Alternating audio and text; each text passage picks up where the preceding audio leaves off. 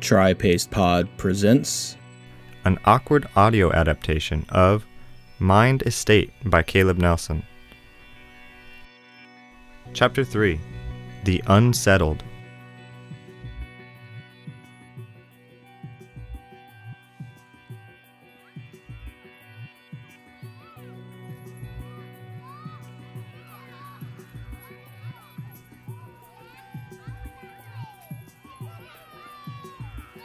Daddy, where are you going? Mother just stood there. Why is she just standing there? My son, I have to go now. You'll understand when you are older. Go. Be with your mother now. Enjoy your time here. Study hard in school. Do your best. I truly hope things will be different someday. I want you to know that I tried. No, don't go. I don't want you to go. Please. He looked back at me with a sad face. Maybe he's angry at me? This is what's best for both of us. I promise.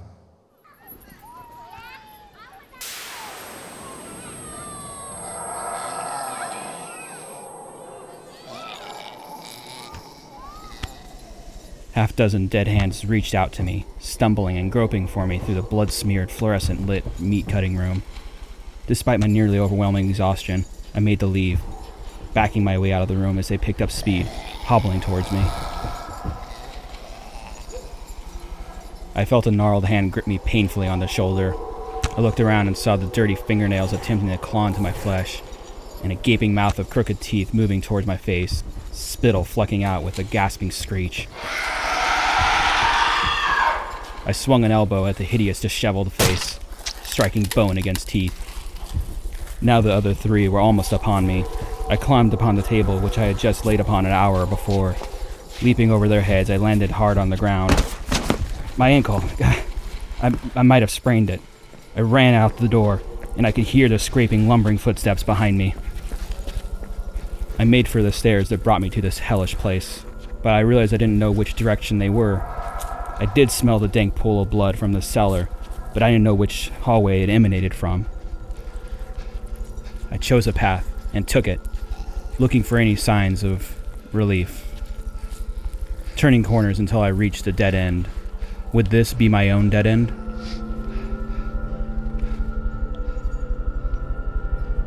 No. I reached the end of the hallway, and there was one small door. I grabbed the handle and swung it open, but to my dismay, it was merely a closet, empty but for an old sweater. I considered hiding within it, but quickly decided that would merely seal my doom. I still heard the rambling corpses following me, and I knew I only had seconds before they found me. They rounded the corner. Faster now, they'd gained momentum as they shambled towards me. I was finished. Praying once more to God, I looked up, seeing a window just barely the width of my shoulders, probably just for ventilation. It was still dark outside. Standing on the tips of my toes, I was able to open it, but now the dead were almost upon me. I jumped and scrambled, kicking my legs at their outstretched arms, knowing that if they got a hold of me, they'd pull me back in.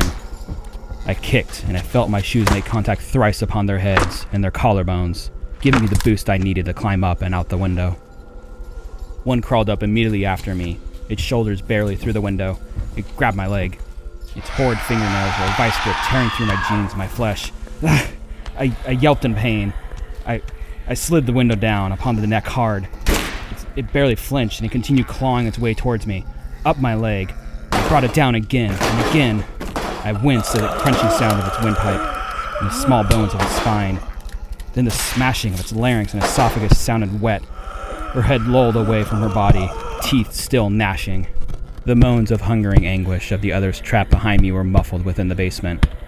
I sighed deep, knowing I was relatively safe for the moment. I fell back into the grass and looked up through the fog to the twilight sky and felt the moisture of the dew seep through my shirt onto my back. It was quiet, but for the odd distant croak of a toad. Standing gingerly upon the damaged ankle, I found myself in the midst of the courtyard that must have been out back of the manor.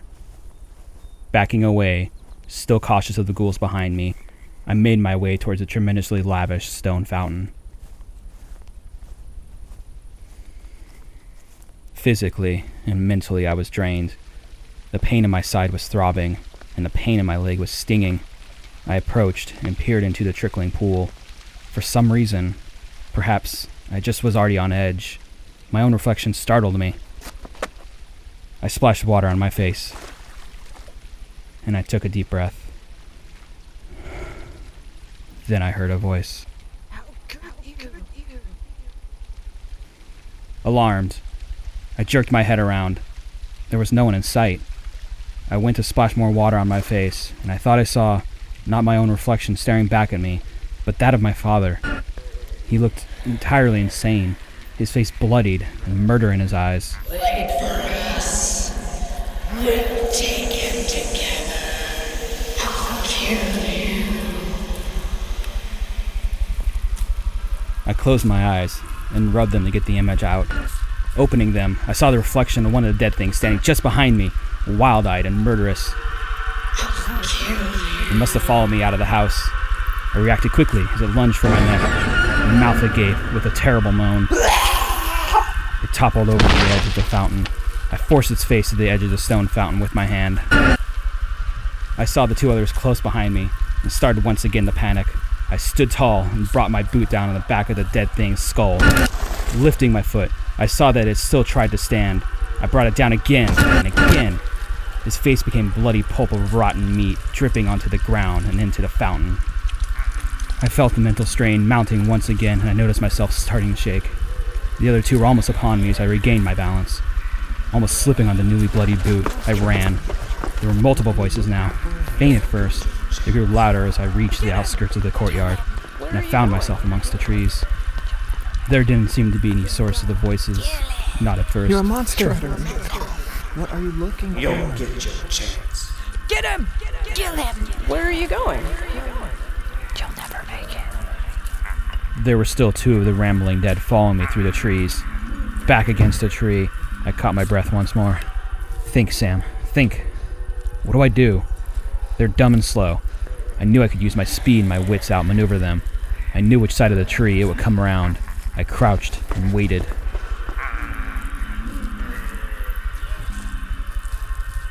Moments turned to minutes, and the voices continued. I peered through the trees and saw nothing. Then I felt a hand on the back of my neck, and another quick upon the back of my skull. Its semi-close fist came down hard upon my head. It was so strong, so abnormally strong. You'll never make it. I saw exploding stars in my eyes and almost faded to black. I fell to the ground from my crouched position. The ghoul was on me, and I barely kept its mouth away from my flesh with my left arm at its throat. My right arm fell to the side, and I found a sturdy, inch-thick branch. I gripped it, I wound up, and I shoved it through the base of the thing's skull. Rolling out from underneath it, I pushed it deeper into her head. I stood quickly, and before I could think, vomited copiously. One hand on the tree next to me, I heard the footsteps of the final undead man. This was the biggest of the lot. I tried to pull the branch from the head of the previous corpse, but it was too stuck, and I broke it in half, further destroying the thing's rotting face and skull. Fight turned into flight again as I turned on a heel and sprinted into the forest, ignoring the pain and my multiple injuries. I slowed down. Out of the corner of my eye, I saw another figure moving through the trees. I turned to my left and saw nothing. A trick of the light? A shadow of a tree in the wind? I stopped to be certain. Another dark figure passed through my view on the opposite side. Who's there? I darted my head back and forth. Once again, a figure on my left. I spun around. Show yourself! A shrouded, shimmery outline of a person stepped out from my right, gliding towards me, reaching out a hand in the dark. No, stop. What do you want? But before I could move to escape or attack, another came from the left, another came from behind me, and one more far to its right. 4, 5, now 6 shadowy figures moved towards me. They had no discernible features other than being dark and non-corporeal. They closed in slowly, all of them raising one hand towards me. Leave me alone! Get away from me! I couldn't do anything. They had me surrounded. Their ghastly hands all touched me in unison. It felt like ice upon my skin. No, within my skin. They all continued to move towards me and pass into my body. And just as the last one disappeared within me, I saw the zombie once more. No! I couldn't run anymore. The race had done something to me. They broke my will. I pushed back fruitlessly and hobbled my way towards the clearing in the trees. I saw a gravestone and collapsed down next to it. The creature fell atop me. I was an animal, fighting for my life once more. I wrestled my way on top of the mindless man. I felt my fingers slip into its eyes and mouth, peeling the flesh from its dead face. With a solid grasp of the elastic skin of its face, I swung its full weight into the gravestone next to me. Cracking his skull, his lifeless body went limp. I smashed it several more times into the gravestone, bruising my knuckles, tears at the corners of my eyes. It slowly started to rain. I stood using the gravestone to haul up my weary body, but I was too weak to stay vertical. I toppled over the gravestone, 6 feet into the grave itself. Freshly dug, I found myself atop the coffin with only about an inch of dirt upon it. Something compelled me to look up at the face of the gravestone. On it read, Samuel Watts? My stomach dropped. Was that today's date? Then an inscription, Rest peacefully until eternity? I turned my gaze to the casket beneath me. I leaned over and opened the lid.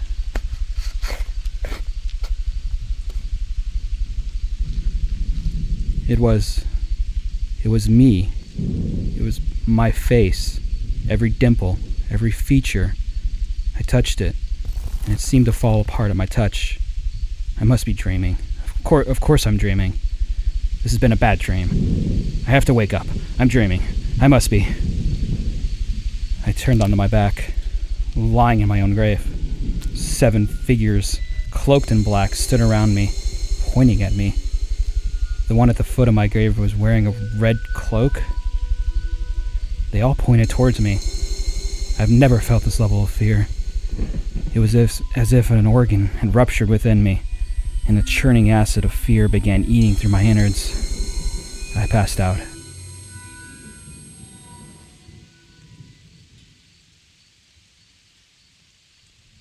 I was standing in infinite black. My hands appeared ethereal amidst the chasm of darkness. You are your father's son. What do you mean? You are the woman he left my mother for. I am, but to you, all I am is death. I cannot wait to meet you, because you see, I have been meaning to tell you something. Your father, he never loved you. He never loved your mother. He wanted you to know that. He made me promise. I tell you before I die. Why? Please, this is all too much. Please just let me go home. You can't go home. You will die tonight. Your death will bring me closer to your father's fortune, and it will bring you closer to the infinite abyss of pain and suffering. And you know that no salvation awaits you at the eternal slaughter. You will find an eternity of agonizing sorrow, and then you will awaken from that prison, only to continue in the endless cycle of life and death, misery and torture. You will be doomed to your own existence for eternity. No!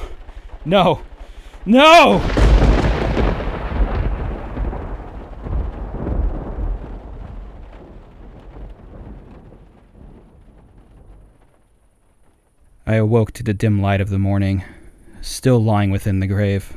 I looked down, and the remains were gone. Dizzy and parched with thirst, I stood weakly to peer out of the grave. With very little will left to carry on, I decided to see this through. What life did I have to go back to anyway? I massaged my temples and took a deep breath before hoisting myself up and out of the grave. In the light of the day, I could make out the house from the small graveyard. I made my way toward it, feeling stiff and pained. I felt heat upon my face as I walked into the house through the back entrance. I felt it upon my back as I closed the pane glass door. I found myself inside a sun parlor, with many plants here flourishing and beautiful, fauna I'd never seen before. My body and my mind were still in need of rest. I needed to sit and think, but I knew I was not safe, and I had my doubts that things would get any easier from here. Then came the smell. Burning gases or sulfur or some such stench began to emanate from somewhere. The hellish odor was overpowering. I began to feel inexplicably warm. I removed my coat and held it to my nose. I tried to prepare my mind for whatever ungodly horror this place had in store for me next, but I knew it was futile. I was gone now, drifting from the edge of reality. You've just been embarking on a journey through the mind of Samuel Watts. Thank you for listening to MyndeEstate. Please like us on Facebook and Twitter at MyndeEstate. Be sure to tune in for Chapter 4, The Infernal.